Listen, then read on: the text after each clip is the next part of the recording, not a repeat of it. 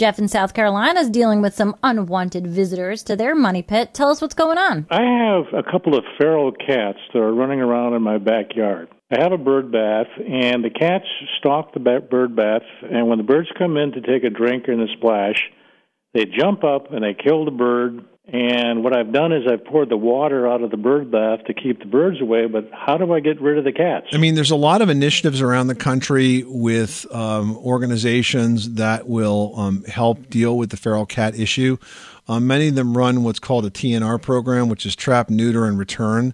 So the idea is that they trap the cats humanely, like with a have-a-heart trap or something like that. They neuter them, then they return them to the environment, but hopefully not in your neighborhood where they're used to finding that source of food.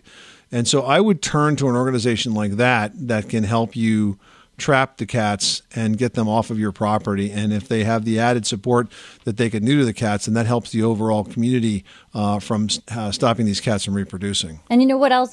We had an issue years ago when there's a person on our block who, feeds every cat in town and has about like 30 cats and kittens just living in their backyard. And the neighbor next door was doing a ton of work. There was a dumpster with like food scraps and stuff in it. And so all the cats kind of just meandered into my yard.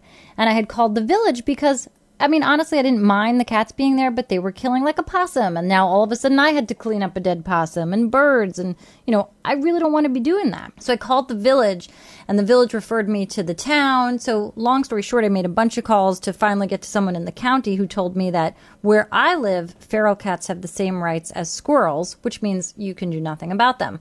But if you do find a local cat rescue, they might be willing to come and help you, take the cats, find them, a place to be adopted by.